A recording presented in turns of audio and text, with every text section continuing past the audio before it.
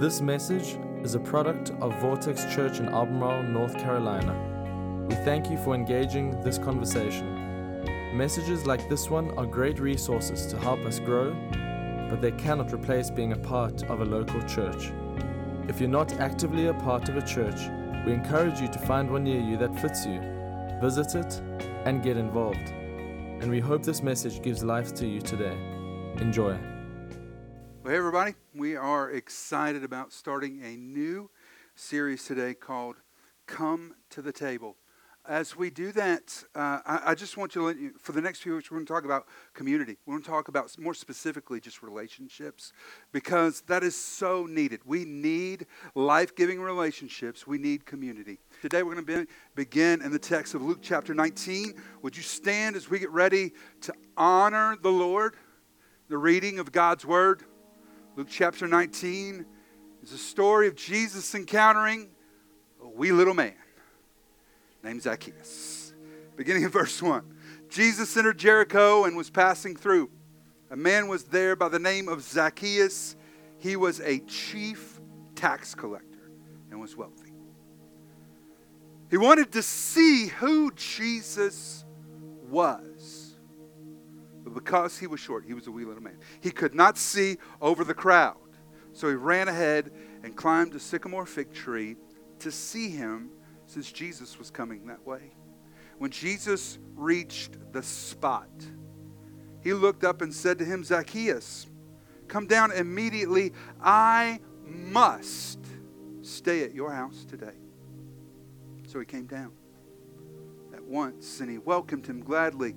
All the people saw this and began to mutter, he's gone to be the guest of a sinner.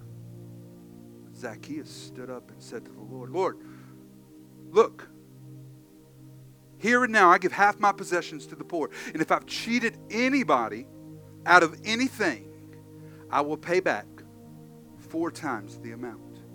Jesus said to him, today salvation has come to this house, because this man too is a son of Abraham. For the Son of Man, that's Jesus, came to seek and to save the lost. We're going to pray before we sit down. And I want to invite you to take this posture. Instead of raising our hands, just opening our hands to heaven. It's a sign to God of just saying, God, I'm willing to receive whatever you want to give me today. But I'm also willing for you to take away whatever you want to take away. Can we pray? God, we just come before you today. Thankful for your word. Thankful for this moment.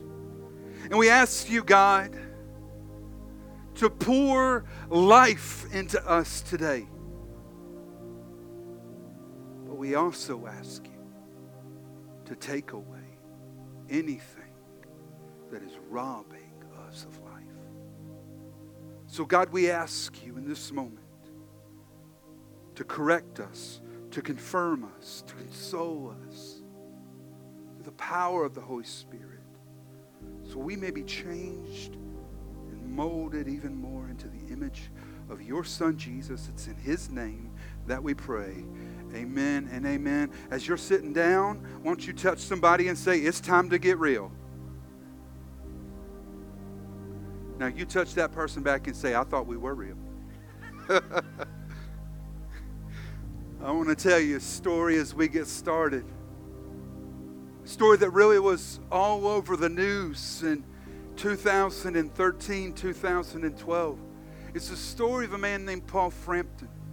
Frampton is a theoretical physicist, a professor of physics at the University of North Carolina at Chapel Hill. He's a Tar Heel. Paul was divorced in 2010. His wife claimed in the divorce proceedings that Paul had been abusive. She could no longer live under that abuse. 2011, Frampton, through a series of odd interactions, had a new girlfriend who was an international supermodel. I'm just going to give you her first name because I don't want you Googling her last name, okay? Her name was Denise. Denise was tired of the model scene. She was tired of her lifestyle. She wanted to settle down and had kids, and Frampton's ex-wife didn't want kids. In this older age, she was thinking, I'd love to have some kids. So after talking for about 6 months, Denise finally said, you know what, Paul, we've been talking. I want to spend some time with you. Why don't you come see me? I'll pay for the plane ticket. I'll pay for you to get here. So in his email, all of a sudden, there are the tickets. She invites him to come be with her in La Paz, Bolivia. Pays for the tickets. What was supposed to be a 16-hour flight turns into 4 days of travel, as there are constant issues with the tickets that have to be worked through. By the time he gets to La Paz, there's a message waiting for him. I'm so sorry, but I had to go to Brussels, Belgium. I was already booked to be there. Would you come see me? I'll buy the tickets for you to get there. He gets a hotel and says, of course. Frampton believed he was going to come back to Chapel Hill with a new wife. She said, fine, I will do that. I have a favor, though. I left behind a bag that was given to me by my mom. It's very precious to me. It's not that big of a deal, but I'd forgotten it. There was an associate I was working with. They'll bring it to you. So they meet. He gets the bag. And then he flies. He flies from La Paz to Buenos Aires, Argentina. Nondescript flight, not a big deal. Gets off, is waiting on his connecting flight to fly over the Atlantic to Brussels. When all of a sudden, over the loudspeaker, comes his name, Paul Frampton. Would you please come to the ticketing window? He thinks, I'm about to get upgraded to first class. But when he gets to the ticketing window, his 2 bags sit there. And they said, sir, can you identify these bags? He said, yeah, that is my bag. And I was given that bag, so I was bringing it to a friend. And immediately, he was arrested. Because the bag that he got, that he thought was empty, was lined with drugs. And the woman that for over a year he'd been talking to was not the woman he thought he was talking to. It was somebody who had faked him and had planned all along to use him simply as a drug mule. He was arrested, literally sentenced to 4 years in a prison in Argentina. Lost a good portion of his life, all because he believed something that was fake was real. Listen to what I'm about to say. If you're taking notes, this is number 1. Real always beats fake. Real always beats fake. I want you to leave here today in your heart yearning, longing for something that's real. I want to ask you a question. How much do you know about artificial intelligence? The average person in this room knows very little. But in April of 2023, just a little over a month ago, tech leaders from all over the world called for a halt in research and development in artificial intelligence, saying that the development of artificial intelligence over the last 9 months has eclipsed our ability to monitor and to actually police the AI. Earlier this year, a company called OpenAI launched a platform online called ChatGPT. I wish we had this when I was in school. Okay? It's like Google, but way better. You go online, ChatGPT. Hey, could you write me an 800-word essay on supply and demand with quotes cited in MLS format or MLA, whatever it is. And you just watch. And in about 4 seconds, there it is. You could be a teacher. You go on to ChatGPT. You said, hey, can you write me a lesson plan to teach middle schoolers supply and demand? Whoo, right there in a minute. Some of y'all teachers are like, oh, I know where I'm going today. You can have some symptoms in your life going on, not know what it is. You don't have to go to that. You go to ChatGPT. Here are my symptoms. Boom, here are the possible diagnoses. As a matter of fact, ChatGPT has passed every medical exam there is. It also passed the bar exam. You can go on and say, hey, can you generate a brief concerning Albemarle, North Carolina, and the laws about such and such? And it'll start generating just a couple seconds. There was a lawyer arrested last week for using ChatGPT to generate his legal briefs. You want to know how they found out? Because ChatGPT doesn't know what's real and fake. And the ChatGPT was quoting some fake legal briefs. I'm telling you what's happening out there. There's something called deep fake artificial intelligence. All you do is you upload a few pictures, and all of a sudden it can generate a picture of you doing all kinds of things. We did it just for fun. Here's the first one. Look at this. That's me with hair. My friend said that looks like Jesus, Kevin. Like literally a Kevin Jesus. That's scary. Here's another one. Look at this one. That's me as a medieval knight. That's the stuff dreams are made of right there, ladies and gentlemen. Look at this next one. This is hilarious. I'm an astronaut. I'm going to the moon. I'm going to the moon. Here's another one. Look at this. I am now in the Hobbit. I'm in the Hobbit. I have no idea what I'm doing, but I'm in the Hobbit. Here, now I'm in the Lord of the Rings. Next one. Look at this. Lord of the Rings. That's an amazing beard. That's all I have to say about this one. And the last one, this is my favorite. Here's me as a Viking. Isn't that awesome? I just want to get that framed somewhere, you know? Here's where artificial intelligence, it has moved so fast that somebody literally working with a deep fake program said, how would it look if we were to say there was an annual celebrity concrete eating contest? Concrete. What would that look like? Well, here is President Donald Trump at the concrete eating contest.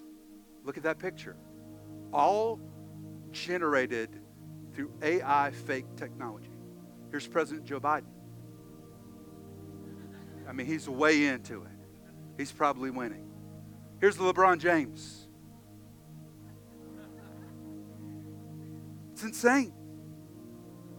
As a matter of fact, earlier this year, several prominent artists were shocked to have a track that featured their voices climbing the iTunes charts because they didn't record it. It was AI faked. Let me just tell you where this is going.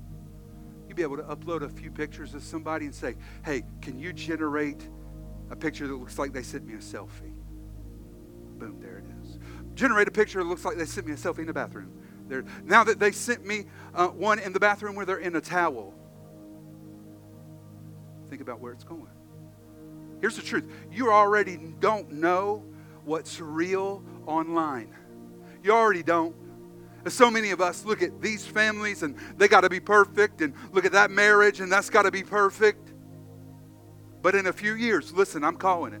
You are not going to know what's real online. You're not going to know. Because there'll be so much fake that's out there. But here's the reminder. Real will win. In the end, what's real is going to win. You want to know why? Number 2 in your notes. You need something that's real. You need real. This is not a new struggle. It's just a new application of an old struggle. The old struggle is the truth versus lies. That's old. That's not new. And I want you to hear this. If it's not real, it's a lie. If it's not real, this is why we want real.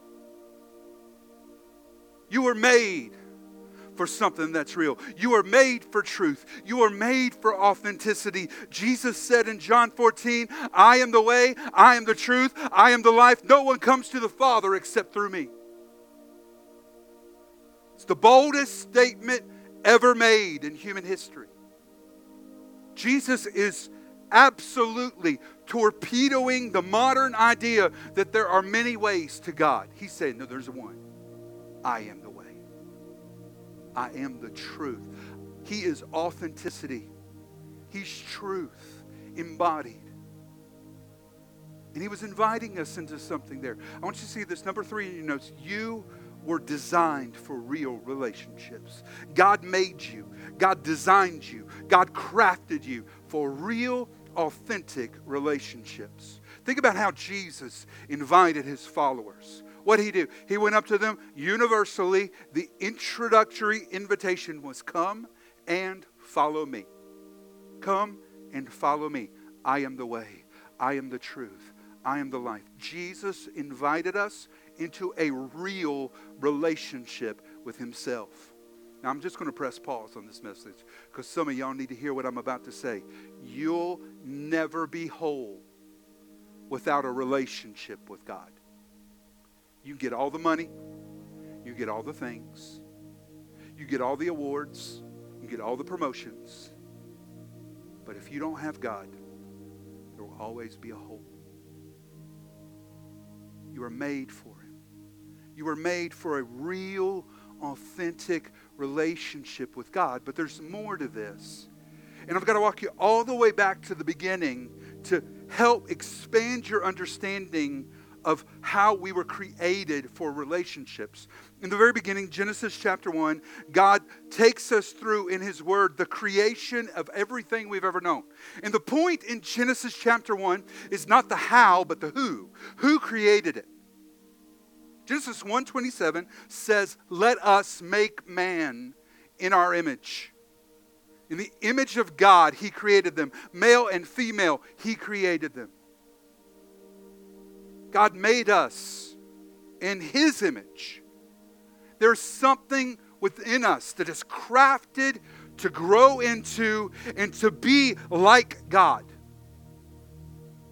And it is the differentiating factor between who we are and who the rest of creation is. In Genesis 2, God does something that's very interesting in verse 15. The Lord took the man and put him in the Garden of Eden to work it and care for it. Everything's provided. Everything he needed. All the food. All the shelter. He's got purpose. He's got work. But look at what happens in verse 18. The Lord God said, it is not good for the man to be alone. I will make a helper suitable for him. Before sin, before the fall of man, before the corruption of all that was good, God looked at Adam and said, it is not good for him to be alone. Why was it not good? Why? Because our God existed eternally in three persons. This is the Orthodox Christian doctrine of the Trinity. The Father, the Son, and the Holy Spirit, co-equal, co-eternal. The Father existed eternally in three persons in relationship with Himself. And our God made us in His image. In His image for relationship. This is so prevalent that as you walk through the Scriptures, you'll begin to see that God created us for relationship with Himself and for relationship with others. Matthew 22, Jesus is asked, what is the greatest command? And He thwarts that by, instead of quoting one, quotes two. Beginning in verse 37, Jesus replied, love the Lord your God with all your heart, with all your soul, with all your mind. This is the first and greatest commandment. And the second is like it. Love your neighbor as yourself. All the law and the prophets hang on these two commandments. Now notice, there are three entities within the two commands. There is God, others, and ourselves. Hear what I'm about to say. You were created for real relationships. God made you for authentic, real relationships. You were created for real relationships. A relationship with God that's real. Where you go to God and you can say, God, I'm struggling with this. I don't have to fake it. I don't have to act a certain way. I can just be myself to you. Real relationships with others. Where you bear each other's burdens. Where iron and iron sharpens one another. And you were created for a real relationship with yourself. The reason there's so much fake in this world is there's so many people that have a fake relationship with themselves. If we stop and look at Jesus and Zacchaeus, you're going to see a few things about being real, about living in some real relationships. And I'm praying, now I'm going to push against some stuff for you. I'm going to challenge you a little bit today. I'm praying that some of you are saying, I'm tired of fake. I don't know what it is that's got to change, but I know something's got to change. I know I need something real in my life. I want something that is built to last. I want something that's authentic. I want something that will survive the storms. But you got to be willing, if you want something different, to do something different. So I'm praying that there's some stuff that you're willing to let go of. And some stuff that you're willing to take hold of today. Here's the first thing you see with Jesus and Zacchaeus. If you want real relationships, you must accept broken people. You must accept broken people. Now, Jesus is a religious leader. He's a rabbi. And in his day and age, the way that rabbis stayed holy with the good kind of standing in a community is they stayed away from the things that were bad. Zacchaeus is a tax collector. Now just understand this. In their day and age, every culture has a God can even save a fill in the blank. For you, it might be God can even save a prostitute, a drug dealer. In Jesus' day, the God can even save a was tax collector. You might be like, well, I don't like the IRS either. I get it, but it was a little different because tax collectors were brought in by the Roman government, and the Roman government would say they owe us 2% tax, and the tax collector would say, no, you owe me 4%. They were extortionists. And everybody hated the tax collectors. Their behavior was greedy and sinful. And Zacchaeus wasn't just a tax collector. He was a chief tax collector. It was unthinkable to see a rabbi and a tax collector eating together. It's unthinkable. But there Jesus was at the table with a tax collector. I know what you're thinking. Accept him? Well, for Jesus, sitting at the table, inviting somebody to have dinner. I mean, we go have dinner in our culture with a lot of different people. We'll do a job interview over dinner. But in Jesus' culture in the first century, to eat with somebody was to accept them. What do you mean, accept them? Let me explain this to you. Accepting them does not mean you agree with them. Does not mean you understand them or even that you like their decisions. Accepting them is simply validating the relationship.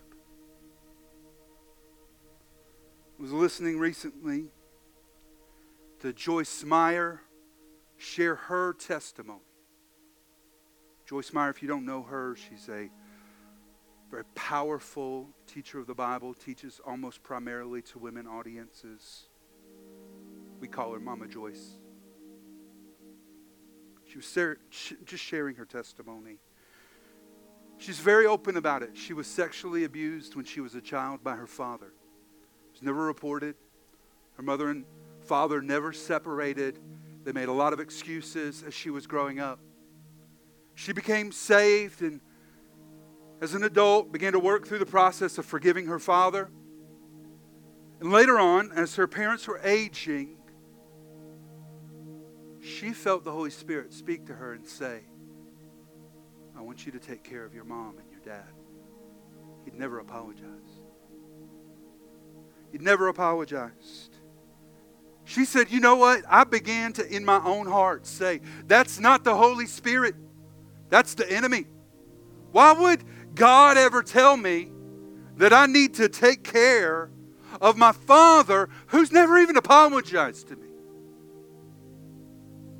But God wouldn't let it go. So she bought him a house. She paid for the house to be clean. Her and her husband, Dave, would drive her parents back and forth between their health appointments and all the things that they had to do. And a few years after they had started to care for her dad gave his life to Jesus. Sitting down with her a few months before he passed away, he asked to speak to her and her husband, and he apologized for what he'd done. He looked at Dave, her husband, and said, you know what? Man in your shoes, after all I did, all that I could expect is that you'd want to kill me. But Dave, all you've ever shown me was love.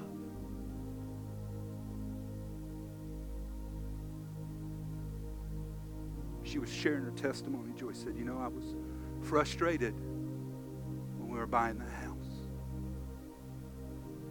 But I look back and I see now that I wasn't buying a house, I was buying a soul. I was putting my dad in a position where he could receive the love of Jesus. Some of us say, well, I don't want to accept broken people. Well, the truth is, you are broken people. We all are. We all come into every relationship with a certain brand of brokenness. And the problem is, some of us just prefer our brokenness over other people. Well, I don't like people that are broken that way. I don't like people that are broken to that degree. There Jesus is, sitting down with the tax collector. I want to ask you this. Do you have room at your table for imperfect, broken people? Jesus did. We need to as well. But there's something else you see about real in this story. And this is number 2. Fake people are going to complain about real people. Now, there's some fake people in this world. There's some fake stuff in this world. Did you see what happened when Jesus said, I'm going to come over to your house today, Zacchaeus? All the people saw this and began to mutter, he has gone to be the guest of a sinner. This is Jesus. He's a friend of sinners. I mean, I love asking people about the names of Jesus. Jesus had a lot of cool names in Scripture. He's the Lion of Judah. He's the Alpha and the Omega, the beginning and the end. My favorite name for Jesus is he's a friend of sinners. And that was being tossed out as criticism from the crowd. I want to help you today. If you want to avoid criticism, here's the answer. Don't do anything with your life. And you know what happened then? Then people start criticizing you for doing nothing. You're going to get criticized. And the reason some of us don't want it is we're scared to death of people. What are they going to say? What are they going to do? What are they going to think of me? Proverbs 29 verse 25 says, fear of man, that's what it is, will prove to be a snare. But whosoever trusts in the Lord is kept safe. I got to wondering, why does this verse juxtapose trust in the Lord and fear of man? And here's why. When I've got the fear of man, I don't trust the Lord. I'm looking for men to do what only God can do. Jesus was not the least bit scared of what somebody was going to say. He chose Zacchaeus, and he knew he would invite the criticism of the crowd. If you want real, you need to accept that there's going to be criticism. It's coming. If you're real in an area and you get around somebody who's fake, they're going to criticize you. I've watched this for years with my wife. You ever meet my wife, you're going to go, she's too sweet. She's too nice. There ain't no way somebody is that nice all the time. She is. That's the only way she could stay married to me, y'all. I'm telling you, that's the truth. But in the early years of our marriage, I would watch her get in relationships with young women who are married. And behind the scenes, she's not going to gossip. She is not going to talk negatively about me. And those women would get into the husband bashing and the gossiping. And she wasn't going to do it. Then they'd start bashing her. Because that's what happens.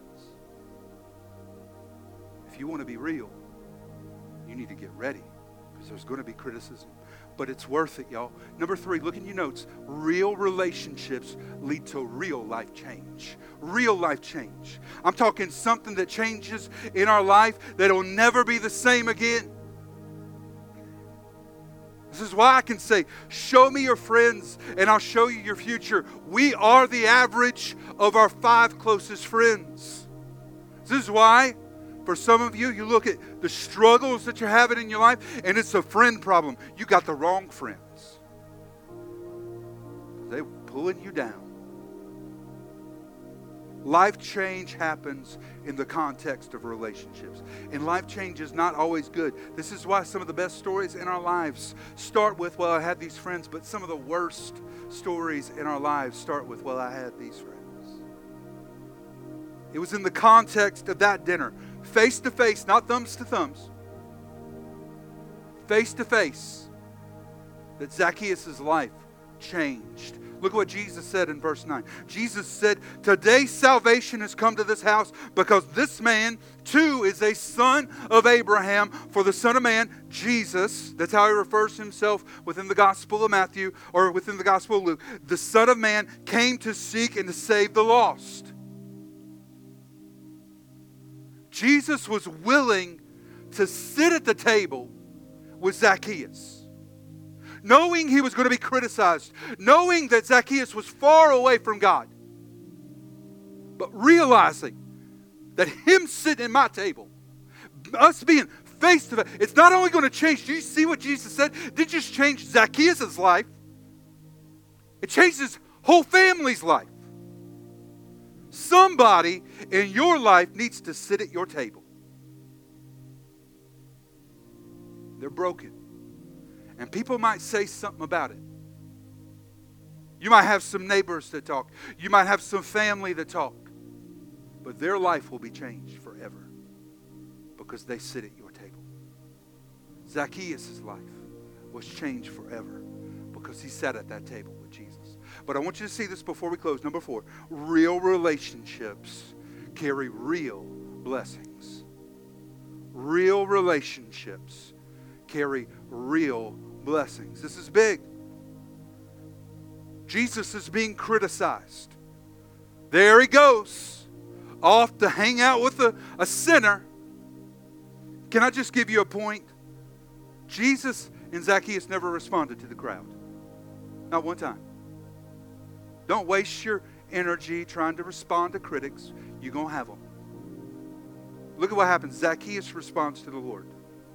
Zacchaeus stood up and said to the Lord, look, Lord. Now notice, Zacchaeus has moved from somebody who's just trying to see Jesus and see who he is to call in Jesus Lord. Look, Lord, here and now I give half of my possessions to the poor. I'm rich. I know there are people that are hurting, and I don't need it. I give half of it away. And if I've cheated anybody out of anything, had he? Absolutely. I will pay them back 4 times the amount. The oppressed weren't just liberated. They were blessed. They weren't just given freedom. What happened at that table released a blessing in that community. There are real blessings in real friendships. I'm talking about some real stuff. There's real love. There's real joy and laughter. There's support when things aren't going well. There's growth and refinement. There's help when you don't really have it all together. And there's even loving correction, because we all need somebody who will show up and say, you're better than that. But you'll never know these gifts without the humility that leads to vulnerability. There's no way for you to have real without you having humility. So go back to Paul Frampton. This is a picture of him. Looks like the boyfriend of an international supermodel, doesn't it? Not really. So as the news was breaking all around the world, the model was coming forward on national TV saying, that's not my boyfriend. Why? What are y'all thinking? A reporter thought, why don't we get his ex-wife and do an interview? And they asked, why didn't it work with Mr. Frampton? And she said, well, he refused to accept the reality of his actions. He was abusive. And anytime he was approached about it, he would blame somebody else, and it was always somebody else's fault. And probably the biggest reason was he just thought too much of himself. He thought enough of himself that he believed that he was in a loving, committed relationship with an international supermodel. I want you to hear what I'm about to say. Pride will always feel most comfortable with fake.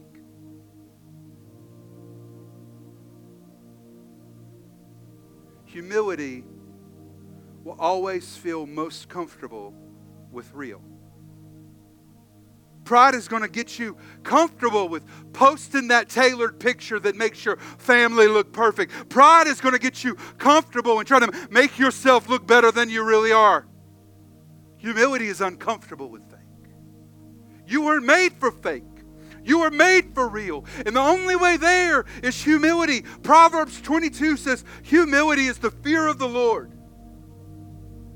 The beginning of Proverbs says, the beginning of wisdom is the fear of the Lord, which means that the beginning of the wisdom is, what is the fear of the Lord? It's humility. It's recognizing, God, your ways are higher than my ways. Your thoughts are higher than my thoughts. Humility is the fear of the Lord, and its wages are riches and honor and life. I'm going to be honest with you. There are a lot of you that have the goal of riches and honor and real authentic life, but you're using pride to get somewhere that only humility can take you there. So are you ready today to surrender your fake, to lay it down at the feet of Jesus, to surrender your pride, and maybe receive something that is real? Thanks for listening. This podcast has been a production of Vortex Church in Albemarle, North Carolina. For more information on our church, we encourage you to visit us online at vortexchurch.com.